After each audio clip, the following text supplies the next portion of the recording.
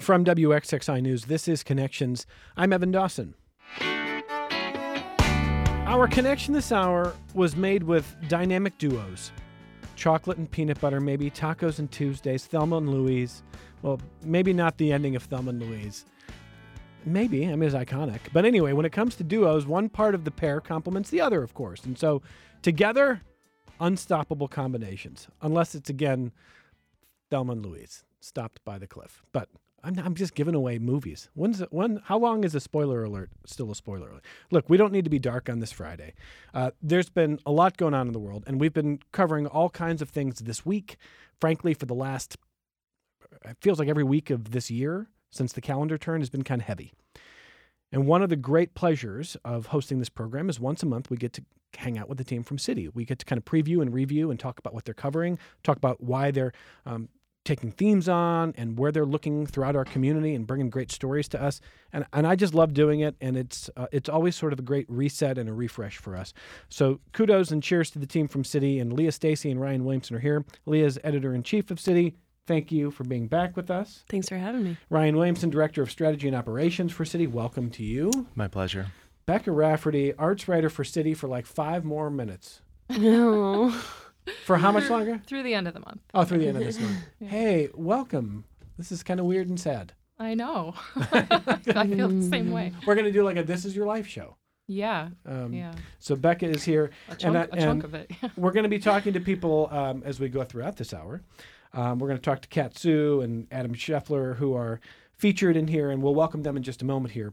Let me just start by asking Leah Stacy about a concept here. And, we've talked different concepts, different months before. Are you a hopeless romantic, it turns out? Oh, you're not supposed to say it on the air. You're blowing up my spot. Yes and no. Or are you like a dark cynic? It depends on the day. I know. Yeah, but I think like every hopeless romantic might be a dark cynic. It's layers. Yeah. What are you today? Is the sun out? No. I'm a dark cynic. Okay. No. This week is always like a little bit of an eye roll, right? But that was part of what inspired our theme, because we didn't want to do something too cliche, but we did want to take that as a springboard. We could have done one about couples and love and chocolate and all that stuff, but we're like, what about the duos that are non-romantic? What and beyond? What about things that work really well together? So Kat will talk about this, but she's part of a series of stories that was food and beverage businesses working in the same spaces to be able to afford having that brick and mortar, to get that start, to play off of each other's reputations and sort of audiences in the community to build. So we kind of got creative with this one. But I do love a good love story. Yeah, and it's interesting. It's Valentine's week is the week that I'm reading all these reviews of a new book about a poly marriage or an open marriage, and that's a big conversation. I know right the now. author seems miserable on it too. I'm like, boy, that's a whole other show. That is a whole other show. I'm not saying all poly people are miserable. Please guest. don't say that I said that. No, I'm just saying the author of this book seems miserable. Yeah, and I think there's something to be said of like we get a little bit of love fatigue in February. Mm-hmm. Like it's just all over the media, right? So every newsletter that I'm subscribed to this week, like it was just a little bit on the nose. And I again love a good love story. I hate to repeat the same word in the same sentence like I just did, but we wanted to do a different take on it. There are so many beautiful partnerships in life that we have. I was having this conversation with a friend the other day.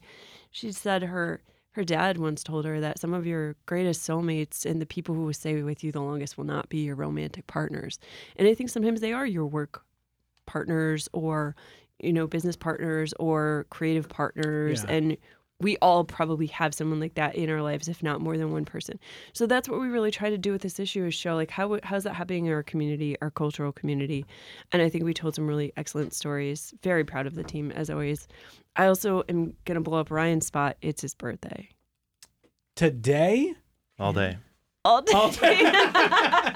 That's how birthdays work. That is, yeah. 24 hours. Happy, all mine. Happy birthday. Thank you. He's finally 30. Yep. 30. Are you literally today. 30 today? What do you think? If you had No. to guess. No. No. I'm going to say. Much younger. I'm not even going to say what I'm going to say. 42. 42? Yeah. Oh, that's awesome. Yeah. That's great. Still going. Fellow 40s travelers. Thanks. Yeah. Yep. Yeah. Well, happy birthday to Thank you very much. A couple other points to Leah that kind of come to mind for me. I think there's something really smart about looking for really powerful and lasting relationships that don't necessarily have a romantic component. And I listened to a really good conversation on Ezra Klein's podcast this week about relationships and about the fact that the modern structure of relationship, like one person, and like you build a home together and you just live like that's it, is very modern throughout history. It's not a historical norm or even a historical average. It is very much a modern invention. It's not clear that it's the best way to do it, I guess, historically. We'll see. It works for some people. It hasn't worked for others. But there's also this idea that Ezra talks about having the closest relationship in his life is his best friend, a male, back on the East Coast. He's on the West Coast now. Yeah. But he said moving away was as hard as anything he's gone through, and describing it to people were like, but it's not a romantic relationship. And he's my like, God. Yeah, and he's like, you don't understand how close we are. No. And that's like, I mean, you read about like losing a friend can be more devastating sometimes than losing a romantic partner. So yeah, these partnerships are what make our life really like more richly layered and beautiful. So we only tap the surface in this issue, but I think that's a really important conversation. Well, then the other like the other sort of interesting dovetailing component here is this is a time where it's been obviously hard for a lot of businesses since the pandemic, and we'll talk about that. It's hard in general for businesses and for creators and for people in the art scene. And but when you can leverage different skills together in a way that is like, I could be really corporate and be like synergistic or symbiotic. But seriously, I mean, like, of course, it really the buzzwords. It's really smart to do it that way, especially now. It seems, right? Well, I think there's somebody in studio who can tell you better than I can. We're gonna get to Kat in just a moment. Kat wants to kind of take the day off here. Kat's earned it. And Becca wrote this great story. Ryan Williamson, because it is your birthday, I'll just ask you, how did you feel about this concept issue here? I love it. I think it's great. I love the idea, like Leah said, to not just do the typical, Hallmark card holiday celebration thing with chocolates and candies. And we kind of took an alternative take on it, which is like what we like to do. So that's really great. I love the partnerships, very creative way of approaching it. So, and it's been well received. I've heard from a lot of people that just really like the issue. We also love the cover. The cover is great. Which Ryan chose really last minute, honestly. And I can't take credit. It's a great photo by Abby Quattro featuring Abby Quattro. And her actual partner. Wait. Abby took the photo? She set up the whole thing, styled it. Yeah. And then got in the photo, which we love. We love an immersive creator. I love the way she's looking, and this is really great radio content because it's very visual, but I love the way she's looking at the burger, like, and she's kind of not ignoring Ian, her partner, but she's like, the true love of her life, you can tell, is this burger. And she would 100% be like, yes.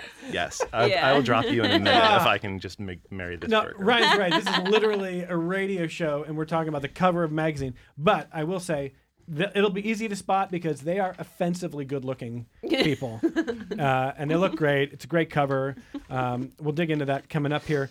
Becca Rafferty, I want to ask you about this. Can we start with the story, and then can we talk a little bit about the sad stuff, winding it down here? Do you mind? Sure, yeah. Because we have with us in studio, we have Kat Sue, who is right down the road from us. And Kat, welcome, by the way. It's great to have you here with us in studio. Very happy to be here. Kat and her team over there made a lot of us very, very happy because when I started 10 years ago, there was Fina's Coffee, a kind of a High Falls institution, closed during the pandemic. And when it closed, it was like, oh, no. What are we going to do here? And then I didn't even know that you opened in November over there. So I was like somebody mentioned December. They're like, did you know that there's like a new Fina's? I'm like, what? And I had a friend coming over to High Falls to have coffee there. And I'm like, where are you going? He's like, right down the road. I'm like, what? It's open. It's open now. They don't let him out of the studio. And so, Kat, do you want to tell us about what it is that you and the great crew over there is doing at Happy Gut Sanctuary, what the concept is, and then we're going to talk to Becca about the story. Sure. So I own Happy Gut Sanctuary. We moved from the Hungerford on East Main Street, and we moved in with our friends at Rock City Ramen. So we basically provide the beverage side of things. We're known for our tea ferments or kombucha. We were able to expand into coffee and tea when we were at the Hungerford, so we brought that over with us. And then the space allows for a kitchen. So Rock City Ramen, Michael and his team, are slinging ramen and more. And that's something they've been doing for years. So it's a really nice collab of I focus on what I do best and Michael focus on what he does best. And, feed the neighborhood. It's a beautiful space. Thank you. And there's a great picture in the magazine. You can see some of the space there. And Kat, I was reading in the piece that I think the owner of the space wanted a food or a restaurant component there. That's what they were looking for? Yeah, I think it's really to plug in with where FINA's, left off was to make sure that the workers in the area still had a food option. Because from what I heard from, our customers and stuff, they were, everyone's stoked that we're there. And it seemed like, when FINA's left there, they didn't have a whole lot of food options. So we were really happy to be able to do that. But also still have the focus be on Michael's Japanese fare because, that's what he does best. So. And the piece really does a nice job of giving you some of his story there. Obviously it's a great partnership. It's working really well so far. Are you happy? Yeah. I definitely had my reservations going into this partnership. It's a lot for two businesses to go in and share a space and kind of be on top of each other. But Michael and I have known each other for the better part of 7 years. So far so good. We're, we communicate, everything, talk about everything, our hours, how that's affecting our two teams and all of that. So it's been smooth. You were in Hungerford before, you said. Mm-hmm. And a week ago when it was like 60 degrees, producer Megan Mack and I went over and got some coffee, mm-hmm. took a little walk, looked at the still not complete Pontarren Bridge, which it's one of my favorite places in Rochester. And it's like, come on. Yeah. But I also just love High Falls. Mm-hmm. And I don't know how you feel about being here. I cannot believe sometimes how quiet High Falls is and still how, in my view, underutilized it is. Mm-hmm. It is one of the truly lovely, walkable districts, great features. It's one of the happiest places to be. Yeah. And maybe it's on a path to a little more vibrancy, a little more activity. It's been had ups and downs in the past. I know they tried to make a business or a night entertainment district. Didn't really work here 20, 25 years ago. But what is it like for you being down here? I moved to Rochester in 2007 to go to RIT. And then at some point discovered High Falls because of a club that used to be here. Actually, literally across the hallway from us now in the same building. So I used to go to Tribeca.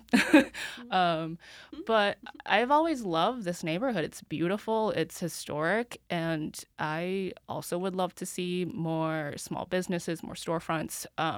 We've been working on this space since summer of last year. And so my partner and I have been in this neighborhood all hours of the day into like middle of the night, midday on a Monday. And it seems like there's always people pulling in and checking the neighborhood out, people who aren't from here coming here to admire High Falls. Mm-hmm. And it definitely seemed like there is something lacking to keep these tourists or visitors kind of in the neighborhood to either dine, a coffee shop to sit down and have For a coffee. Sure. Yes. So I would love to see as the bridge gets renovated and the state park gets built up to, see more small businesses here. Yeah, what we're talking about with Kat is right down the road from us.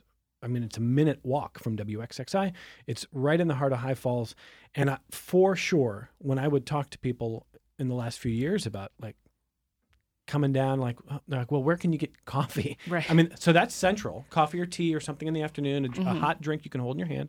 That's central. What else do you want to see in this district, in this neighborhood?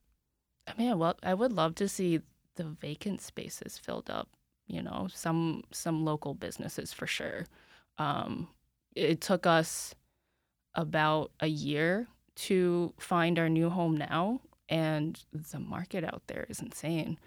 Landlords Expensive. are asking for a lot from small businesses, not realizing, we're not working with a whole lot. So I would love to see small businesses in the neighborhood. I think they would thrive. Yeah, I was really excited to, be moving in with Ritual Clay down the street. We've talked about, putting on markets, having artisan markets, summer markets, and that's something I really love to do. And I would still love to figure that out for the neighborhood, for our customers. I wouldn't be surprised, Becca Rafferty, if these kind of changes that Kat brings is a catalyst for more. Honestly, it's hard to convince people to do anything in neighborhoods that don't have a coffee shop. And it's not just a coffee shop. I hope that's obvious. But you got to be able to get coffee somewhere, right? Yeah, That's what I think. I can probably speak for our whole staff that we were kind of suffering the past few years. Yeah, here, it's been tough. Since Pina's left. Yeah. And I was stoked to see not just a restaurant and a coffee shop or a coffee option go in, but obviously these two businesses in particular I was fond of and before the fact and stoked to see it. And now I'm going to have to find reasons to come back. Not that I'm not going to be in-house all the time here, but yeah. So shall I launch into the story? Yeah, I want to hear. Yeah, why don't you tell us more about the story? It's the Partnership Perks is a 3-parter, and it spotlights 3 different food or beverage-based businesses that have partnered with other businesses. 2 of them are restaurants, and one of them is a florist. So Winter Swan in Stacy K Floral, obviously Kat's business, Happy Gut Sanctuary and Rock City Ramen together, and Public Provisions at Flower City Bread at the public market. So it's a spotlight on not necessarily brand new businesses, but partnerships that have popped up in the past 6 months that we wanted to say, this is, for whatever reasons, this is working out for them. Some of the business owners had a really beautiful rapport before going into business together, and some of them it made sense. As with the case with Stacy K Floral, Stacy said that she was interested in having a coffee shop in-house, and it's really a lovely addition. If, as I mentioned, like if you're going to get your bridal consultation and there's a place to sit down and have a lovely beverage and consult with friends. There's also just this beautiful oasis in the sort of winter garden environment in that building, packed with plants, that it's a great place to just stop and get a cup of coffee. You've been a ramen fan for a while? Oh, yeah. Yeah? Yeah. So, I mean, when you describe Happy Gut Sanctuary, do you tell people, do you tell them it's a coffee shop? You tell them, it's where to go get great ramen? Like what do you say? Well, I honestly, I'm praising it was a cutlet that I had a few weeks ago. They had a special with a chicken cutlet that was on top of a rice bowl, and but also the tea ferments are just fantastic. So original and flavorful. Well, let's talk a little bit more about the menu, because I don't want to pigeonhole you as a coffee shop. I just want people to know there's great coffee there. I appreciate that. And there is. So for me, after 2:00 hits, I need that afternoon coffee sometimes. Mm-hmm. So now it's nice, and I just wander right down the road to Sanctuary, go in there, get a great coffee. And Kat has kind of steered me to some pretty good pastries that actually ridiculously good cookies. Oh my God, yeah. Ridiculous. So one was a miso chocolate chip, if I'm remembering there. Mm-hmm. And then producer Maggie Mac, what did you have? A white chocolate chip, a white chocolate. Ube, probably. Ube? Yeah. Which is what? So it's a root vegetable that is used a lot in Southeast Asian cooking cuisine. So I have to shout out So Belly Happy. She is the local baker who provides all of the Asian inspired cookies and Rice Krispie treats. Maita actually started her business with everything being nut free as like the main focus because of her kids. So, and she's been making all of these Asian inspired flavors for us. Like she even, keeps her eye out. When we launched our red bean milk this week, she decided to make a red bean cookie to go with it, or like a golden milk cookie to go with our golden milk beverage. So she's amazing, and all her baked goods are so good. Do you have to prod some customers who are just used to a chocolate chip cookie, like go like, oh yeah, a miso chocolate chip or an ube white chocolate? The nice thing about carrying the things I carry, like they're all things that I eat and things that my team have had, and we all like really stand behind the things that we carry. So it's really easy for anyone from my team to sell something, or like a lot of it is just, this is interesting. Like let me get one and try it, and then they get hooked. So we don't even have to sell it that hard. Sometimes it's like, what is ube? And then we kind of explain it. Or what is pandan or pandan? And like we explain that. But overall, people have been really receptive to these more like foreign flavors that they might not have ever tried, which is great. I'm literally going there in 35 minutes. But now let's talk about the fact, though, that you've got some of Becca's favorite food. You've got great food there. Did you mention something too, Ryan, to eat over there? There was like a matcha crinkle cut cookie, but I will say that the first time I ever went in, I'm not the biggest kombucha fermented fan. And I remember meeting Kat and asking, like, can you recommend something that's maybe not too intense? And you hooked me up. It was like perfectly kind of fizzy, but not super intense flavor. So yeah, super helpful with that. Yeah, we get that a lot. That, I don't know how I feel about kombucha, or, I'm not generally a big fan of kombucha. And so usually when we get that, it's like, well, would you like to try some? Because if you're done with kombucha, then we won't force you. But like if you want to try something new or give like our flavors a try, we freely offer samples. It's just easier. You can have a sip. If you don't like it, that's fine. If you like it, though, like let's talk about all these other flavors that we do. So, well, couple other points here, and then what we'll do is we'll get some of our guests out the door here on this Friday afternoon, and we'll talk about what else is in this month's city. What is there a most popular food item that's moving right now? Oh my gosh. Food item, I mean, Michael's ramen are solid. The spicy miso tokotsu. My favorite, shoyu, I've been eating that since I've, discovered Rock City Ramen. That's still my go-to. But his gyoza, so his Japanese pan-fried dumplings, those are his mom's recipe. So his mom is Japanese, and he takes a lot of, his mom's cooking, her recipes, her guidance on a lot of his dishes. But his gyozas are so good. Well, I hope this is a long, happy partnership. I hope so, too. That keeps you there. It is just such a pleasure to be in the neighborhood with you, and I thought it was just a lovely piece and city.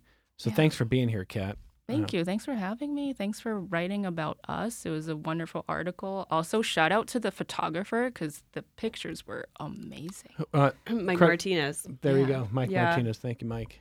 Great stuff. We're gonna let Kat go because do you get Fridays off? It's a very recent thing, and maybe just this week. we're still trying to figure out work-life balance here, 6-7 years into owning a business. Here, I thought it was easy. Well, Kat will just walk down the street to XXI. You're off today. Thanks for being here. Thanks for having me. Good luck to you. It's really, really great stuff. Thank you. So we'll let Kat go, and let me just kind of turn to Becca because I can't let you go here without saying, your career's been how long at City now? 16 years. 16 years. You've seen a lot of change. Oh, yeah. Yeah. I actually, the other piece that I wrote in this February issue was on the incoming director of the Memorial Art Gallery, Sarah Jesse, and I was just thinking, like, this is my third director at the MAG, from Grant Holcomb to Jonathan and now Sarah Jesse. So, yeah, it's been a long time, a lot of change, rolling with the media landscape punches. What's next for you? So I'm going to be the gift officer at Writers and Books, be heading up their development efforts there. And how how are things? I mean, like, parting is sweet sorrow here. How are you feeling? I am already feeling FOMO. I'm not gonna lie. I'm already thinking about not being on the team's chats and morning meetings, and not having the inside scoop on what everyone's doing, and having to wait like the rest of the listeners and readers to see what's coming. Well, there's a lot of hard choices people make, but I mean, I think honestly you're making a mistake. Time will tell, Evan. Time will tell. We love you here, and I know you're going to be reading, and we'll be talking to you because you're down at Writers Books, which is an institution. Yeah, it's great. Yeah, I wouldn't be leaving here for anything less. Do you look back at this career and are you the type of person who is like, oh, I can think of this piece or this that stood out, or do you think like 16 years is phenomenal, blurs together?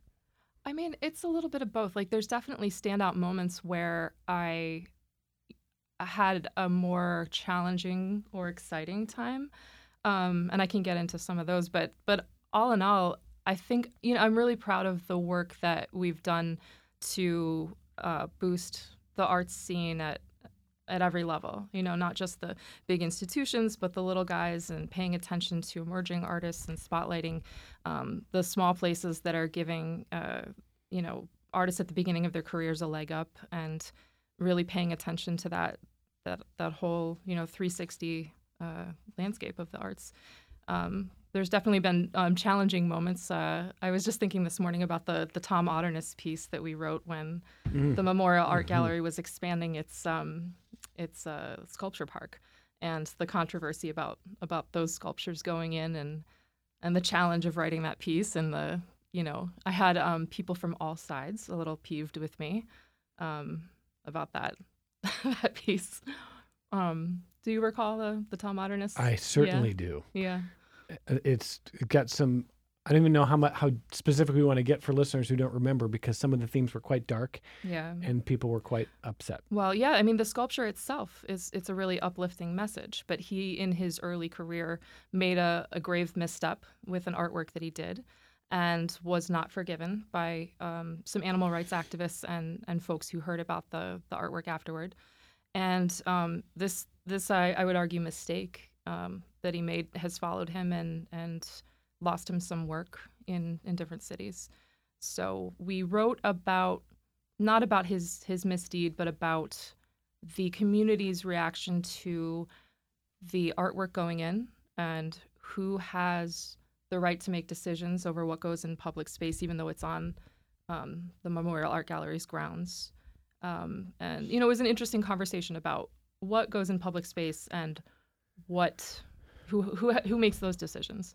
Yeah, I do remember that controversy, and it actually reflects even more resonantly now, because we're in an era where there's almost this gleeful nature that some have, and I think social media and online spheres encourage it, where it's like someone makes a mistake, even a big mistake, it's like they shall never be allowed to be forgiven or grow or show real remorse or try to rebuild. I'm debating whether I want to. I'm not even going to mention what is on my mind right now, because I don't want to get emails. But I know. But I can think of so many things where it's like people get gleeful about tearing somebody down for a mistake they made, and sometimes they deserve a lot of opprobrium. And I don't know what the artist, how much growth you've seen in this particular artist, Otterness, but I am a person who would like to not only be known for the mistakes I've made. Right. That's what I mean. Yeah.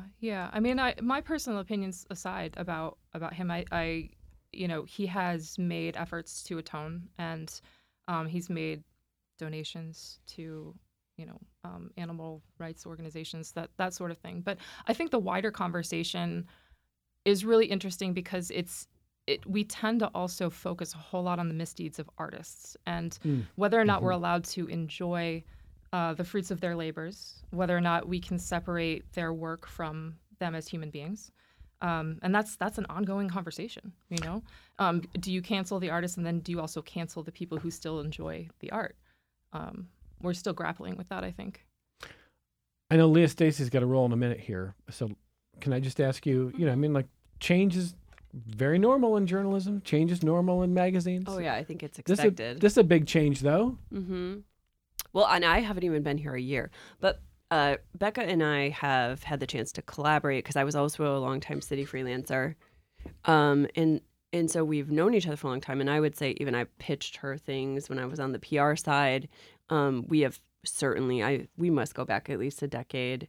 Yeah. And, it's very, very likely that her name is still going to show up as a byline. We would really like her to keep freelancing for us. But, anytime you start a new job, you got to figure out, how's this affecting my life? So we're going to give her space to do that. But I think readers can look forward to her byline again.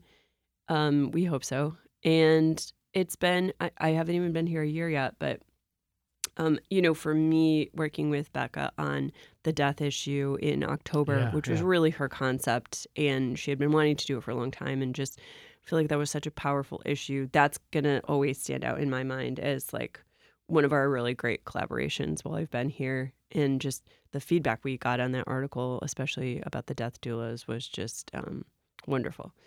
And she's a great writer. And as I told her, no one knows the visual arts community like she does because she's been embedded in it for so long, and people really respect her work and go to her with things like tips and stories and things they're excited about. So it's Rochester. We keep our relationships here, and it's one of the great things about this city. It's also one of the stressful things about this city. But in this case, it's a great thing. And Becca will always be a part of City in some way.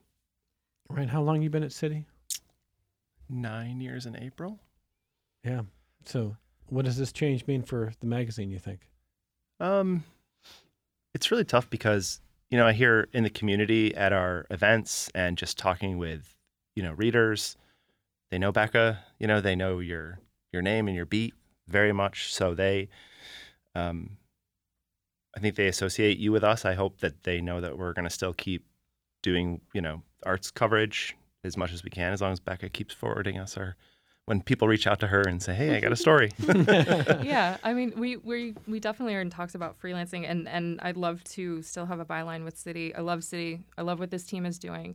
And, it's not to get too sentimental, but it's a tough decision to change careers and to move on. But I would say it's not least of which very difficult because I've enjoyed this particular team, and working with Leah. Leah's leadership has brought a lot of fun, a lot of new voices to the magazine, which I think is so extremely important. But I'm not going anywhere. I'm still going to be attending arts events. I'm going to be out there, guys. So you'll see me. Can you hang around through the break? Yeah. Let's take this only break of the hour. We're going to come back with a team from City.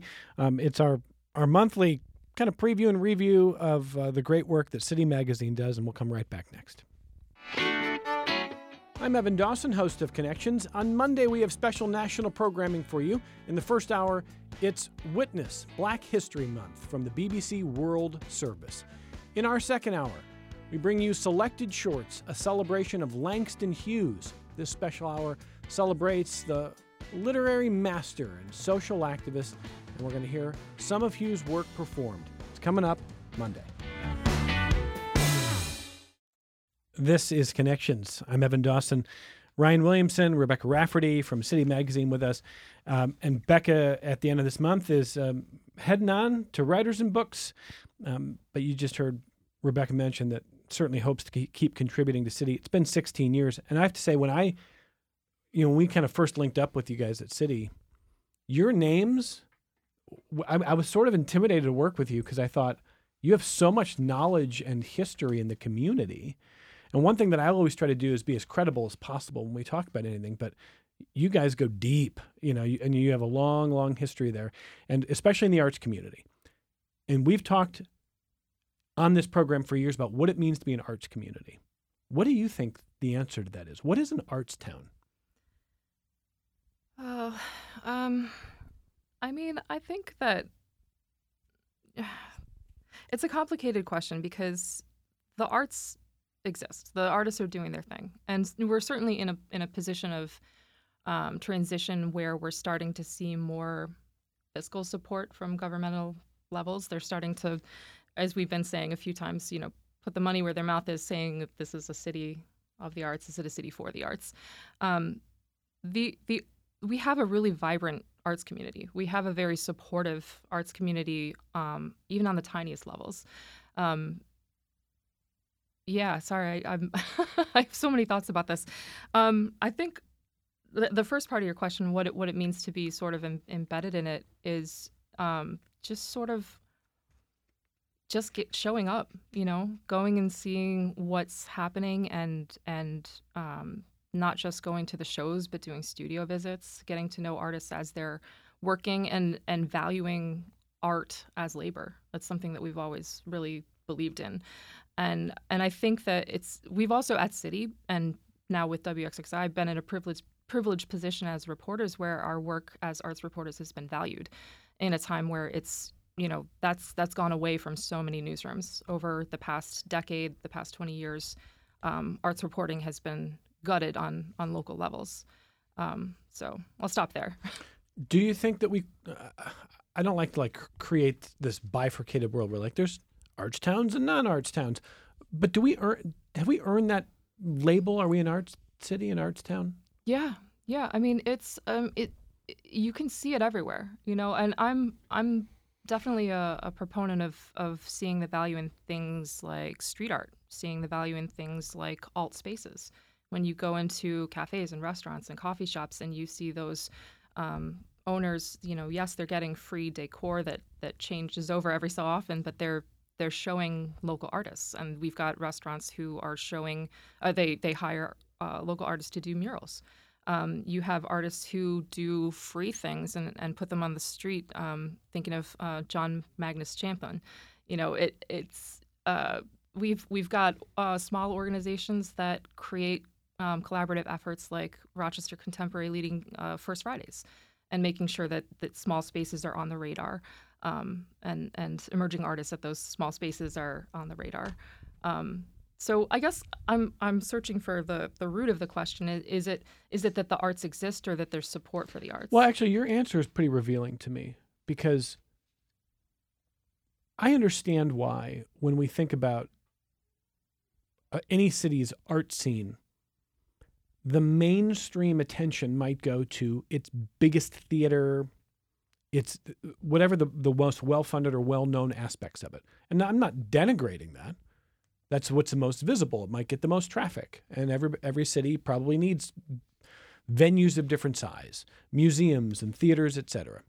But what you're describing is the dirt under the fingernails, appreciating art as labor, and seeing it everywhere, and seeing it supported everywhere. You strike me as the kind of person who goes to a coffee shop and notices each little piece on the wall. Yeah, sometimes. I mean, I've definitely taken notes, who is this? I've never seen them before, Wow. One of the places that I get to know artists that I'm not familiar with the region every year is Roco's member show. That's, if you're a member, you get to have a piece of art on the wall, and I get to know so many new names and styles that way.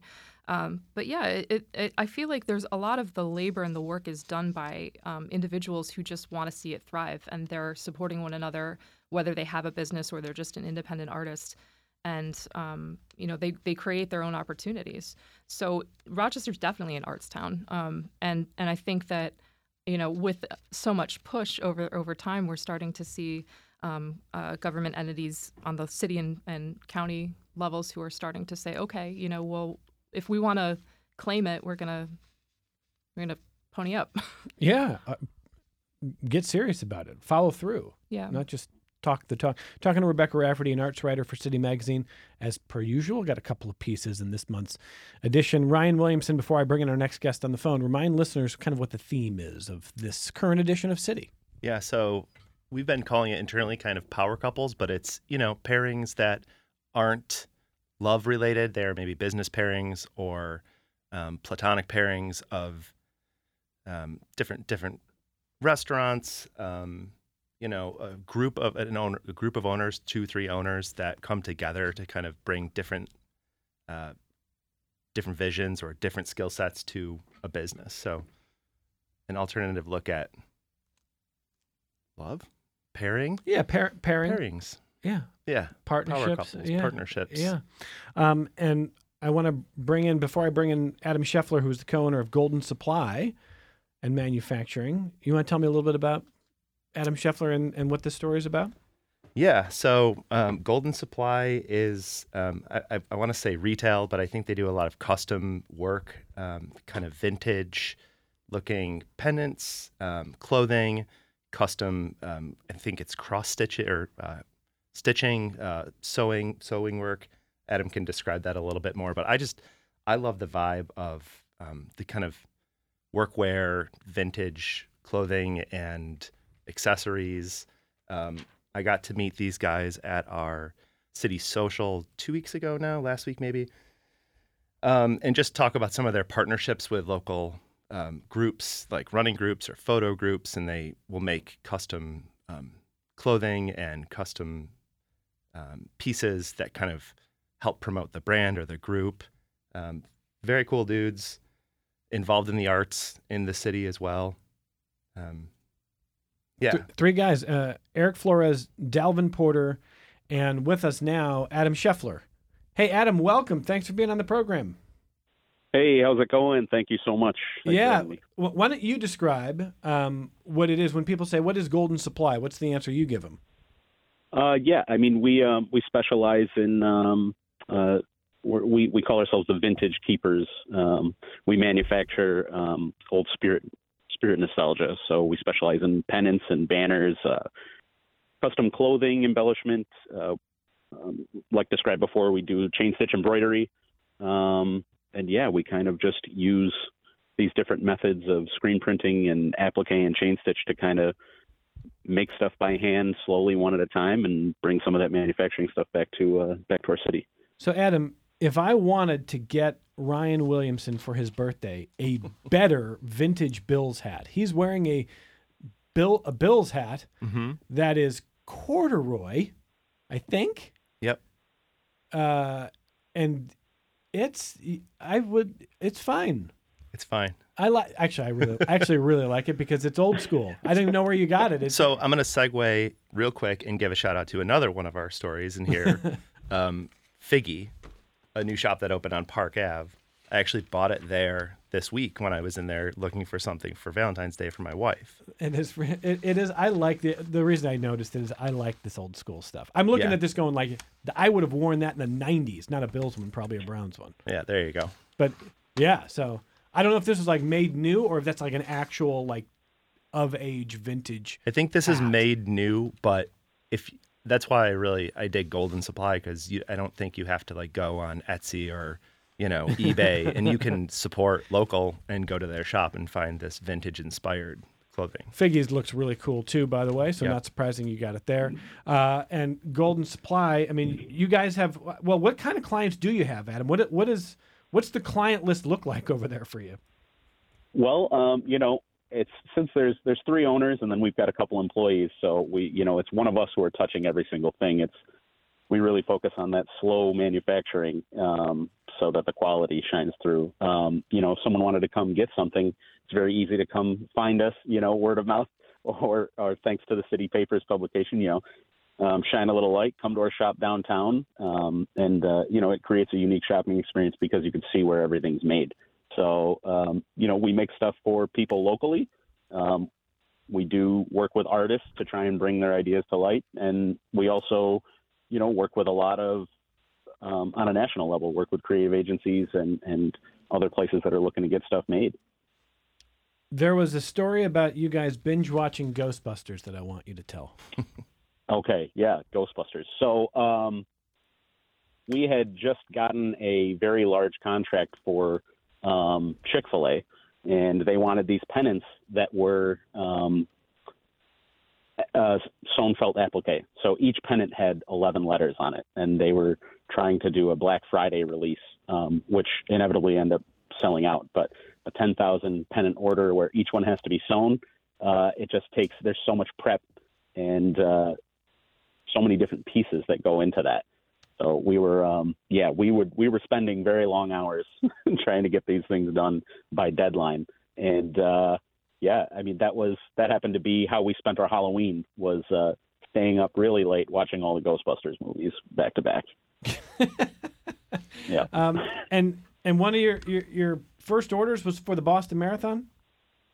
Yeah, a company had reached out to us to do some. That was like one of our first experiences in large batch. We do small batch manufacturing, but we can also do very large numbers. Obviously, like I mentioned with the 10,000. But I think with the Boston Marathon, that we made smaller banners that were more of a handheld size. Maybe the size of a sheet of paper, and we. The same thing. We were, sewing around the clock, cutting and printing around the clock, and then to meet the deadline, it was, we stayed up very, very late, and then I ended up actually driving them out to Boston just to make sure that I hand delivered them to make sure they were there on time. Wow. We're talking to Adam Scheffler, co-owner of Golden Supply and Manufacturing, who their story is profiled in this month's City Magazine. Before I let you go, I just want to ask you a little bit about the notion of what is good and what is quality. And we're in a world, as you know, of a lot of fast fashion. We've talked about fast fashion and not fast fashion. Slow fashion's a weird way of like contrasting it, but the non-fast fashion on climatological grounds, on all kinds of questions about waste and paying the creators and labor. How do you see the question of what is good and how long quality goods should last? We kind of focus on one of our mottos is spend more, buy less. So, when you're able to come into a place and, it's made in the USA and the fabrics are of a higher quality, and again, you come into a shop like ours where only 5 people have touched whatever it is you're ordering, I think that the products that you end up purchasing that are made in this fashion should be able to, they should be staples that you should be able to have. We're in the business of creating legacy pieces, so they should stand the test of time, honestly. I hope you plan to be there a long time. It sounds like it, Adam? Yeah, absolutely. Adam Scheffler is the co-owner at Golden Supply and Manufacturing. Where do people find you? We are right around the corner from Jiva and Fuego. We're on that South Ave extension just before Vesper and Sidebar. How's that neighborhood doing, by the way? You know what? It's awesome. I also sit on the Washington Square Community Association. So there's big things happening, plans to clean up the park and make some changes there. And, it's getting more exposure with a lot more cool businesses and things in the area and the skate park. So we're excited. Oh, the skate park, too. Yeah, but staying with the theme of the show, that neighborhood has got a great coffee shop. Every neighborhood needs a beating heart coffee or a hot drink shop. But there's a lot of great things happening in the city. Adam Scheffler, congratulations on what you guys are doing, and thanks for telling your story with us today. Hey, thank you so much for having me. So they're over there at Golden Supply. That's just one of the many stories. We can't get to them all, Ryan Williams. What are we not getting to that people should know? I know we briefly touched on the new MAG director that Becca profiled. Yeah. But I think that's going to be a really important new figure in our community, and I think she's going to bring a lot. Sarah Jesse. Can you tell us just a little bit about Sarah Jesse? Yeah. So she's joining us at the end of this month, and I'm looking forward to getting to know her, and have promised to wheel her around with First Friday introductions. Help her see the lay of the land here. She is really excited to dig into continuing the trajectory that MAG and other museums are on, which is re-understanding their position within communities and not just having exhibits and programming and people showing up and trying to entice people to those, but going out and seeing what different communities and especially populations that aren't necessarily historic, like museum goers, what are the roadblocks for them participating in museum culture, and really going a step further to make sure that everyone in the community has a stake in what's happening at the museum. So I'm excited to continue that conversation with her. She comes from a blue collar background and talks, very excitedly about pivotal moments of connecting with art in her youth. And I think most people who work in museums have those very effervescent stories that they can tell. But I think she's the real deal, and she's gonna do some great work leading the MAG. You're leaving the magazine at the end of this month. What are you going to miss most about City? Oh gosh, the team. I mean, it's just so much fun putting our brains together and coming up with the stories that aren't being told and the stories that we want to tell, that we're excited about, and just having fun with it and trying to, I think that in the news media landscape, we're privileged to inject a whole lot of levity and a whole lot of valuing, where there's a lot of, harrowing things happening all the time. So we're privileged to have that fun and to share the fun with everybody else. Congratulations on a remarkable career here. Thank you so much. And I know we're going to be in touch. Absolutely. As the Swedes say, this is good night and not goodbye to Rebecca Rafferty. And I also want to close by saying, it really does. This magazine always looks so great. I walk into places like Sanctuary and it pops when you see it there. And I hope the community just keeps in mind, when you see it in places like that, you can just pick it up and grab it and start reading. And that is a gift to this community. It is a real treasure. Ryan, where do you want people to find it? People still find it all around town. You can find it all around town. And, just a quick note that I am now overseeing circulation as well at City. So if you have trouble finding it, or if you would like it, if you'd like to carry it at your shop, you can email me, Ryan at rochester-citynews.com. We'll try to get it in as many places as possible. Ask City if you don't have it and you want it. But it's it's so great to see it. I mean, I pop into places, people are reading it. It really does. It pops. It's wonderful. Thank you for being here, Ryan Williamson, Director of Strategy and Operations for City. Happy birthday! Thanks. Ryan Williamson. Go celebrate. Get a great cup of coffee or a ramen somewhere. You know where to go. Thanks to Leah Stacy, the editor-in-chief, and Rebecca Rafferty. We'll see you soon. See you soon. I know we will. From the whole team at Connections, thank you. Have a wonderful, wonderful weekend. Megan Mack, Rob Braden, David Griffin, Evan Dawson. Just reminding you, if you're not a member of Public Radio, WXXI.org/give. It's the final day of our winter membership campaign. Have a great weekend.